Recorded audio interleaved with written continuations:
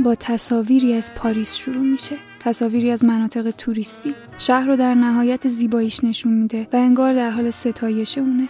اینجا قراره داستان گیل پندر رو بشنویم. فیلمنامه‌نویس هالیوود که تصمیم گرفته رمان بنویسه و حالا که برای سفر به پاریس اومده مسیر زندگیش تغییر میکنه. سلام، به پادکست صندلی گوش میکنی. من پرنیان روشن هستم و در هر قسمت از این پادکست داستان یک فیلم رو تعریف میکنم و سعی میکنم اون فیلم رو از زاویه دید خودم بیان کنم.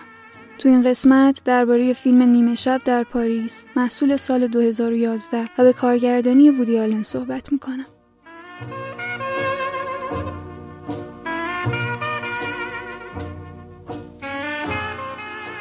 گیل کنار نامزدش اینزه و از زیبایی‌های پاریس تعریف میکنه و میگه کاش میشد اینجا زندگی کنه. کاش میتونست تو پاریس بارونی سالهای 1920 باشه، وقتی که یه عالم هنرمند و نویسنده بزرگ تو این شهر زندگی میکردن. حالا هم سعی داره به زن بگه اگه اینجا زندگی کنن و جای نوشتن فیلمنامه‌های هالیوودی رمان بنویسه خیلی احساس رضایت بیشتری میکنه. اما نامزدش طرز فکر کاملا متفاوتی داره و فکر میکنه این چیزا خیال باطله. بعد از اونجا به یه رستوران و سراغ پدر مادر اینز میرن. اونا هم نمیتونن مثل گیل که عاشق هنر و ادبیات از زیبایی‌های پاریس لذت ببرن. علت حضور خانواده تو پاریس قرارداد شرکت پدر خانواده با یه کمپانی فرانسویه. سر میز یه دفعه دوستای قدیمی نامزدش پاول و همسرش میرسن. پاول قراره تو سوربن سخنرانی داشته باشه. اونا بر همین اونجا. قراره فردا به ورسای برن. با اینکه گیل دوست نداره همراهشون باشه و ترجیح میده برنامه‌های خودش رو داشته باشه، به خواست اینز با اونا همراه میشه. گیل از پاول خوشش نمیاد به خاطر اینکه فکر میکنه اون الکی ادای باسواد بودن در میاره. تو ورسای پاول مثل یه متخصص درباره تاریخچه کاخ براشون توضیح میده. اینز هم که اونو باسواد میدونه، با اینکه میدونه گیل دوست نداره از کتابش حرف بزنه، به پاول از داستان گیل میگه. شخصیت اصلی داستان توی مغازه نوستالژیا کار میکنه. مغازه‌هایی که چیزای قدیمی میفروشن. کتاب داستان کساییه که تو گذشته زندگی میکنن، کسایی که فکر میکنن اگه زودتر متولد میشدن زندگی بهتری داشتن. پاول میگه نوستالژیا یه جور انکار کردنه، انکار زمان زجرآور کنونی. به این میگن تفکر عصر طلایی. این یه تصور غلطه که فرد فکر میکنه یه دوره زمانی دیگه بهتر از دوره‌ایه که توش زندگی میکنه. این تفکر رمانتیک زمان حالو برای اون سخت میکنه. میتونیم اینجا هم از مدل حرف زدن پاول بفهمیم چرا گیل ازش خوشش نمیاد. روز بعد دوباره همراه با پاول و همسرش به موزه رودن مجسمه ساز فرانسوی میرن و راهنما جلوی مجسمه ای از رودن درباره زندگیش حرف میزنه. اما پاول میپره تو حرفش و با اون سر یه سری اطلاعات درباره زندگی خصوصی رودن بحث میکنه. پاول با اینکه داره اطلاعات غلط میده، طوری با اعتماد به نفس حرف میزنه که آدم به خودش شک میکنه. این از اینکه پاول تو هر زمینه اطلاعات داره خوشش میاد. شب همونا رو به مهمونی که پدرش گرفته دعوت میکنه. بعد از اونجا پاول و همسرش میخوان به یه مهمونی رقص برن و از گیل و اینز هم دعوت میکنن بیان. اینز میره ولی گیل همراهشون نمیاد چون میخواد تو خیابونای پاریس قدم بزنه. گیل نمیتونه هتل رو پیدا کنه. بر همین رو پله‌های کلیسا میشینه و وقتی که ناقوس کلیسا نیمه شب رو اعلام میکنه، اتومبیل کلاسیکی میرسه. چند نفر توشن ازش میخوان بیاد تو. گیل هم سوار میشه. اونا لباسای قدیمی پوشیدن و به یه مهمونی میرن که اونجا هم همه چی انگار از گذشته اومده. گیل گیج دور اطرافش رو نگاه میکنه. اینجا مردی که میگه اسکات فیتزجرالد همراه همسرش میان سراغش و یکم باهاش حرف میزنن. گیل فکر میکنه حتما تصادفی مرد همنام با اسکات فیتزجرالد نویسنده آمریکاییه. یکم با هم حرف میزنن اما آخرش گیل که گیج شده میپرسه کجاییم و فیتزجرالد میگه یه مهمونی کوچیک برای ژان کوکتوئه. ژان کوکتو نویسنده و کارگردان فرانسوی بوده. گیل هنوز باورش نمیشه و فکر میکنه شوخی میکنن. اما بعد از اونجا وقتی به یه رستوران میرن، فیتزجرالد گیل رو به کسی که اونجا نشسته معرفی میکنه. این گیل پندره، نویسنده است. مرد میگه منم همینگویم. گیل با تعجب میگه همینگوی؟ من عاشق کتاباتونم. اون هم میگه آره کتاب خوبی بود چون صادقانه بود. این کاریه که جنگ با انسان میکنه و مردن توی گل و لای هیچ نکته مثبتی نداره مگه اینکه با وقار بمیری. فیتزجرالد میره و گیل پیش همینگوی میشینه و با هم حرف میزنن. همینگوی میپرسه مارک توین رو دوست داری؟ گیل هم با جمله‌ای از خود همینگوی بهش جواب میده و میگه میشه گفت تمام ادبیات مدرن آمریکا از هاکلبری فین میاد. همینگوی خوشش میاد و میگه چی مینویسی؟ گیل میگه یه رمان درباره مردی که تو مغازه نوستالژیا کار میکنه، یه جایی که توش چیزای قدیمی میفروشن. میتونم ازتون خواهش کنم داستانمو بخونین و نظرتون رو بهم بگین؟ همینگوی قبول نمیکنه، چون فکر میکنه نظرش از الان مشخصه. اگه بد باشه که خوشش نمیاد، اگه هم خوب باشه حسادت میکنه و خوشش نمیاد. پس به نظرش نباید کلا از یه نویسنده بخواد درباره نوشتش نظر بده. ولی بهش پیشنهاد میده داستانشو بهش بده تا ببرنش پیش گرترود استاین، نویسنده و شاعر آمریکایی. گیل هیجان زده میشه و به همینگوی میگه الان میرم و براتون میارمش و به سرعت از رستوران میاد بیرون. اما یادش میاد نپرسیده کجا میتونه پیداش کنه. پس میخواد برگرده پیشش، اما دیگه رستورانی در کار نیست و پاریس به زمان حالش برگشته. شب بعد گیل اینز رو هم به اونجا جلوی کلیسا میبره تا بهش نشون بده چیزی رو که دیده. اما هرچی صبر میکنه ماشین نمیاد و آخرش اینز ولش میکنه و میره. گیل تنها منتظر میمونه و میفهمه انگار هر شب رأس ساعت 12 ماشین میرسه. همینگوی تو ماشینه و داستانه جنگو تعریف میکنه. آخر داستان گیل میگه از مرگ نمیترسیدین؟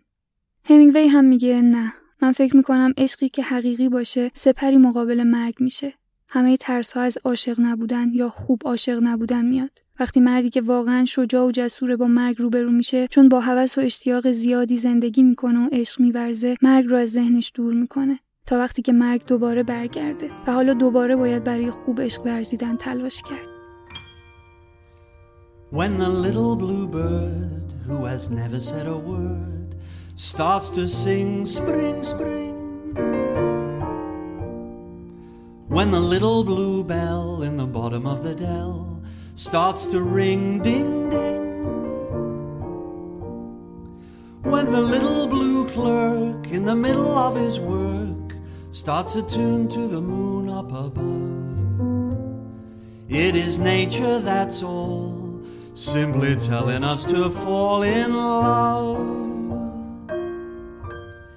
And that's why birds do it, bees do it, even educated fleas do it. Let's do it, let's fall in love.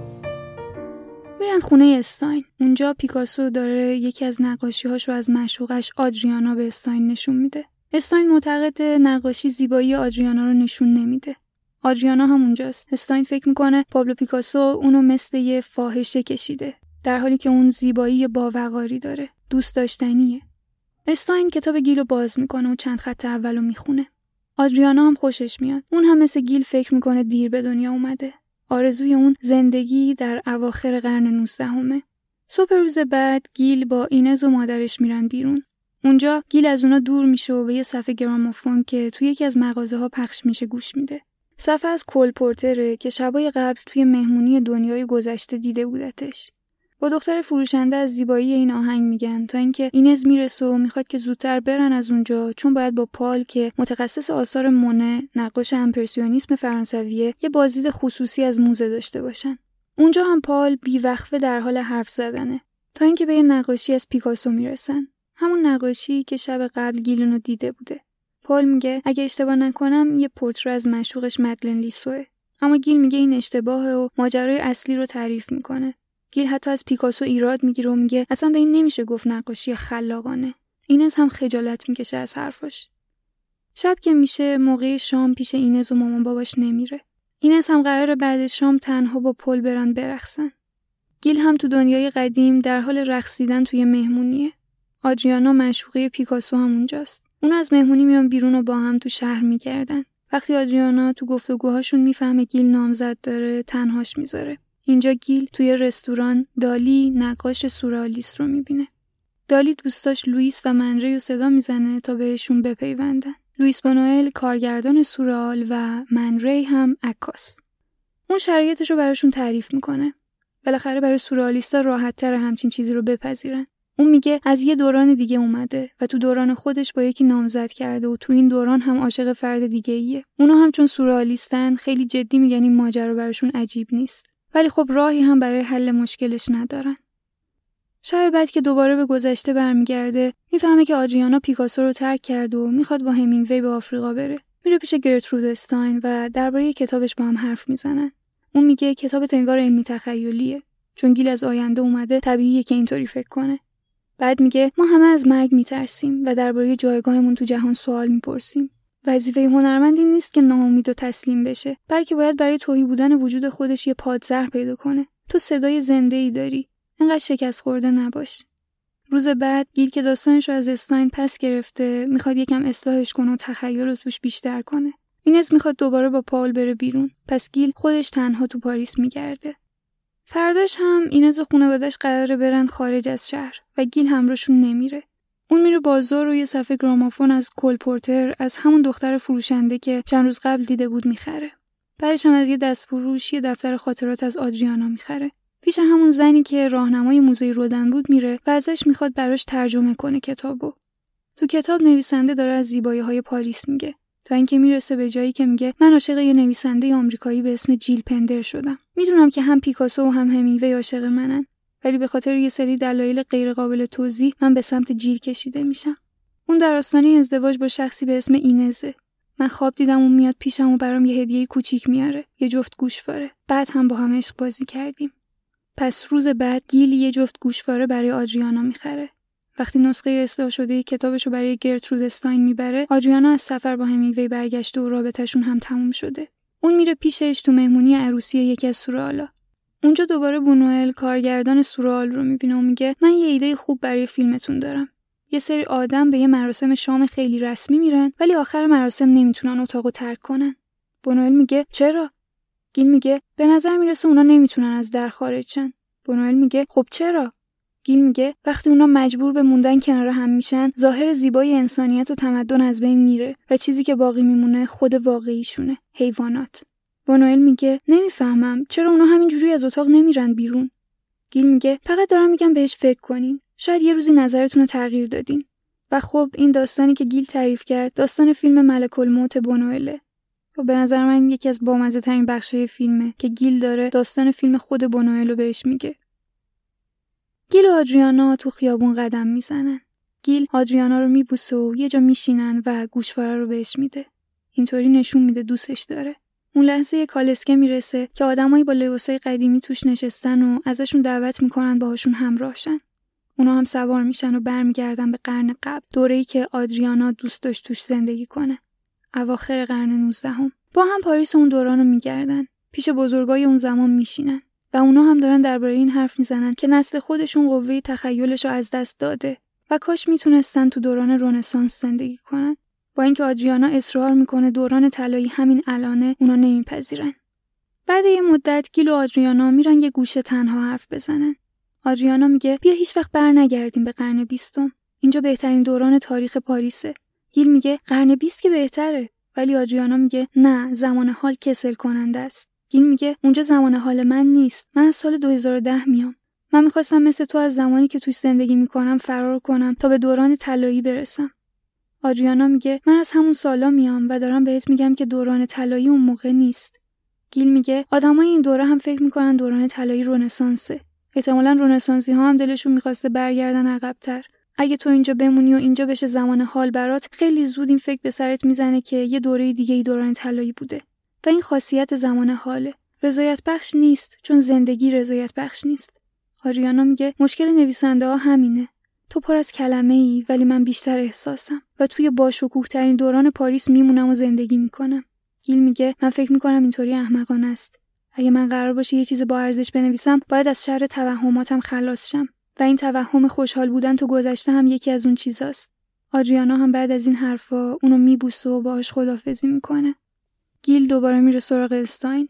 اون نسخه اصلاح شده رمانش رو خونده و از نوشتهش راضیه. فقط میگه همینگوی همین داستانو خوند و معتقد نامزد شخصیت اصلی با اون مرد موشکاف داره بهش خیانت میکنه و عجیبه که اون نفهمیده. اینجا گیل که داستانش الهام گرفته از زندگی خودشه میفهمه که اینز داره بهش با پال خیانت میکنه. گیل به اینز درباره ماجرا میگه. اون میگه همینگوی همچین نظری داره. اینز اول میگه گیل خل شده، اما بالاخره اعتراف میکنه که چند شب با پال بوده. گیل باید بیخیالش شو و سعی کنه وقتی برگشتن خونه دیدشو بازتر کنه. اما گیل نمیخواد برگرده. حالا میدونه که به اینز نمیخوره و رابطه رو باهاش تموم میکنه. گیل تمام شب تو شهر میچرخه. وقتی ناقوس نیمه شب رو اعلام میکنه، اون کنار رود سن در حال قدم زدنه. اتفاقی دختر فروشنده رو میبینه. همون دختری که ازش آلبوم کول پورتر رو خریده. به دختر میگه که میخواد پاریس بمونه. دختر هم میگه چند روز پیش رئیسش یه آلبوم از تمام آهنگای کول پورتر آورده بود. برای همین یاد گیل افتاد. گیل لبخند میزنه و بهش پیشنهاد میده تا خونش با هم قدم بزنن یا یه قهوه‌ای بخورن.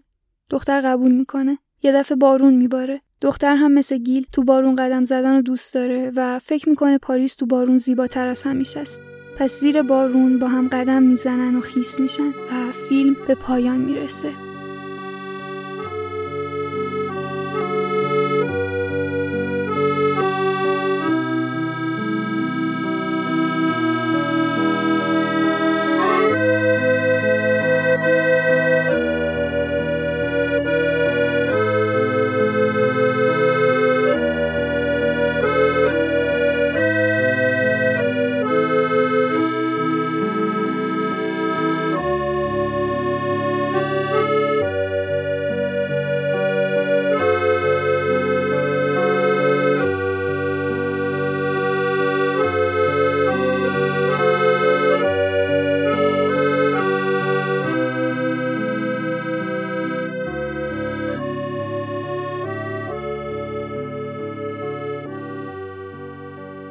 احتمالاً وودی آلن خودش توی دوره‌ای از زندگیش حسرت اینو خورده که چرا تو پاریس زندگی نکرده. توی مصاحبه میگه که عاشق فیلم ساختن تو شهرهای بزرگه و اون جنب و جوش زندگی شهری رو دوست داره و فکر میکنه بارون شهرها رو زیباتر میکنه.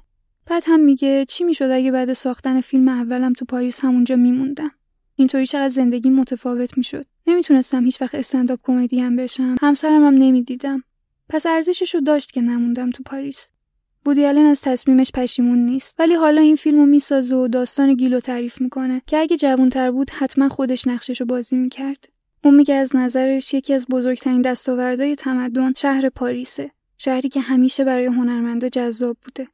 شروع فیلم مثل فیلم منهتنه. تو منهتن هم ما اول مونتاژی از شهر نیویورک رو میبینیم با موسیقی جاز و وودی آلنی که داره از علت علاقش به نیویورک میگه. این فیلم هم با دید شاعرانه‌ای زیبایی‌های پاریس رو تو آفتاب و تو بارون از شب تا صبح نشون میده. این پاریس شاید با واقعیت پاریس تفاوت داشته باشه. تصاویر بیش از اندازه رویایی‌اند، اما پاریسیه که تو این فیلم لازمه ببینیم تا ما هم عاشقش شیم و بخوایم اونجا باشیم. گیل، شخصیت اصلی داستان، آدم خیال پردازیه. مجذوب زیبایی پاریس شده و داره به سمتی میره که یه تغییر اساسی تو زندگیش بده. اون که فیلمنامه‌های بی‌ارزشی می‌نوشته، حالا تصمیم گرفته یه رمان بنویسه. از نامزدش که روحیات متفاوتی با خودش داره فاصله میگیره. تو فکر و خیالش غرق میشه و تو کوچه‌های شهر قدم میزنه. این نارضایتی که از زندگیش تو این دوران و تو آمریکا داره، اونو به سمتی برده که فکر کنه چی میشد اگه تو سالهای 1920 تو پاریس زندگی میکرد. اگه اینطوری بود همه چی عالی میشد و حالا که اینجاست میتونه این آرزوشو حقیقی کنه. اون در جریان قدم زدنهای شبانش به گذشته برمیگرده، به سال 1920. اونجا تمام قهرماناش جمع شدن. همینگوی، فیتزجرالد، تی اس الیوت، پیکاسو، دالی، بونوئل. چی میتونه بهتر از این باشه که هر شب همزبون این آدمای بزرگ باشی؟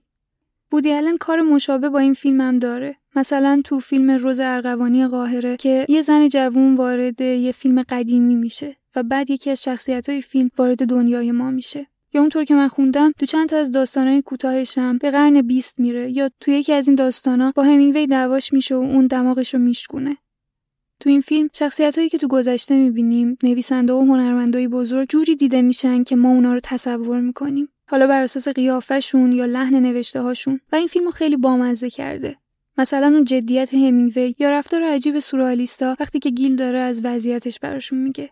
یه کار جالبی هم که کرده، حرفا و ایده های خود اون افرادو وقتی هنوز خودشون بهش نرسیده بودن بیان میکنه. مثلا وقتی که گیل به همینگوی میگه که ادبیات مدرن آمریکا از هاکلبری فین شروع میشه، یا وقتی به بونوئل ایده فیلم خودشو میده. و جالبتر اینه که این ایده برای بونوئل قابل درک نیست. در کل فیلم پر از شوخی‌های جذاب وودی آلنیه که من اینجا نمیتونم بگم و حتما لازمه که ببینینش تا متوجه شین. خب گیل با تجربه کردن گذشته متوجه میشه که انگار اونجا اونقدری هم که فکر می‌کرده رویایی نیست. آدمای این دوره هم غم و ناراحتی‌های خودشونو دارن. هیچ وقت انگار قرار نیست هیچکس تو هیچ دوره‌ای کاملا از زندگی راضی باشه و این مسئله ربطی به این نداره که کجا و کی زندگی می‌کنی. زمان حال قرار نیست رضایت بخش باشه، چون زندگی رضایت بخش نیست و اگه گذشته به نظر جذاب میاد به خاطر اینه که نمیتونیم توش زنده باشیم. هر جا زندگی هست احساس عدم رضایت هم باهاش میاد. این باعث میشه هیچکس تو زمان حال خودش اونطور که باید شاد نباشه و اون جادویی که تو زمان خودش هست رو نبینه. همونطور که گیل میخواست تو قرن 20 باشه، آدریانا از قرن 20 میخواست بره قرن 19 و قرن 19 ها هم رنسانس براشون دوران طلایی بود. وقتی به گذشته فکر میکنی زیبایی‌هاشو میبینی. برای همین هم طلاییه. اگه بدی‌ها رو بخوای ببینی همچین هم طلایی نیست. اگه بری به گذشته ناهاری بخوری برگردی خب خوبه، ولی اگه بخوای بمونی نه. وودی آلن میگه من بهش فکر کردم چقدر خوب میشد آدم پیش اون همه نویسنده و هنرمند تو پاریس زندگی میکرد. ولی اگه یه دفعه دندونم درد میگرفت چی؟ اون موقع باید چی کار میکردم؟ داروهای افسردگیم چی میشد؟ اگه مثلا تصادف میکردم و چون آمبولانسی نبود تا دکتر بیاد سراغم میمردم چی؟ انگار گذشته فقط در صورتی زیباست که یه تصویر فیلتر شده تو ذهن ما باشه. و این فقط مسئله رفتن به یه گذشته دور نیست. آدم‌ها معمولاً براشون دوران کودکی مثل بهشتیه که ازش دور شدن. پیرتر هم که میشن حسرت جوونی رو میخورن و زندگی خیلی ها به همین حسرت خوردن میگذره. اینکه کاش جای دیگه‌ای زندگی میکردن، جوونتر بودن یا اصلا خیلی زودتر متولد میشدن. و این حسرت ها باعث میشه با ارزش ترین داراییمون، تمام چیزی که از وجودش مطمئنیم و میتونیم استفاده کنیم، زمان حالمون رو بسوزونیم. و حالا وودی آلن داره به ما تلنگر میزنه که حواسمون باشه همین یه سرمایه رو به بادش ندیم. 3 زنی که گیل دوست داره هر کدوم یه بخش از زندگیشو نشون میده. اینز نماد زندگیش تو آمریکاست، زندگی که داشتتش. آدریانا عشقش به پاریس قرن 20 نشون میده و دختر فروشنده که آخر فیلم باهاش همراه میشه شروع دوباره تو پاریس دوران خودشو نشون میده. رهایی از گذشته و زندگی که بهش تعلق نداشته و پیدا کردن چیزی که واقعاً میخواد و میتونه خوشحالش کنه. اون تو پاریس میمونه. اون میبینه که پاریس همیشه زیباست، همیشه زنده است. نه به خاطر حضور افراد خاصی توش، به خاطر جادوی خودشه که الهام بخش هنرمنداست. و در نهایت گیل میفهمه انگار بهتره تو زمان حال خودش باشه. از اینز جدا میشه، تو پاریس میمونه و حالا شاید بتونه واقعیتش رو به رویا نزدیک کنه. این فیلمو وودی آلنی ساخته که ترس از مرگ همیشه همراهشه و ارزش زمان حالو خوب میفهمه. اون میگه من کار میکنم تا حواسم پرت شه از این حقیقت تلخ که قراره یه روزی همه چی از بین بره. برام مهم نیست فیلم خوب پیش بره یا نه. همین که یه کار تموم شه میرم سراغ کار بعدی. چون مهم اینه یادم بره که مرگ هست. هر چندین هزار سال یک بار همه چی از بین میره و هیچ میشه. انگار یکی سیفونو میکشه. همسایه رو مخ دیگه نیست. رئیس جمهورها و سیاستمداران نیستن. هیچ اثر هنری نیست. هیچی از انسان‌ها باقی نمیمونه. همه چی بی اهمیت میشه. ولی خب نباید اینطوری فکر کرد. چون اگه اینجوری باشه کار از کار پیش نمیره. هنرمند کارش اینه با وجود این حقیقت وحشتناک و پوچی بگه چرا هنوز زندگی به زحمتش میارزه. وودی آلن تقریبا هر سال یه فیلم جدید میسازه و برای من حداقل حتی بدترین فیلماش هم جذابیت خودشونو دارن. الانم در حال کار کردن روی فیلم دیگه تو پاریسه که اونطوری که من خوندم قرار شبیه مچ پوینت باشه. مچ پوینت هم فیلم خیلی خوبیه و برخلاف بیشتر فیلماش که کمدین، این درامه و اقتباسی از جنایت و مکافات داستایوفسکیه. حتما پیشنهاد میکنم مچ پوینت رو هم ببینید. و این 16مین قسمت از پادکست صندلی بود که در آبان 1400 منتشر شد. صندلی رو میتونین از طریق اپ‌های پادگیر و یا کانال تلگرام پادکست دنبال کنید. خیلی خوشحال میشم که نظراتتون رو برام بنویسین و برداشت خودتون رو از فیلم هم بهم بگین. ممنونم از اینکه به این قسمت گوش کردین.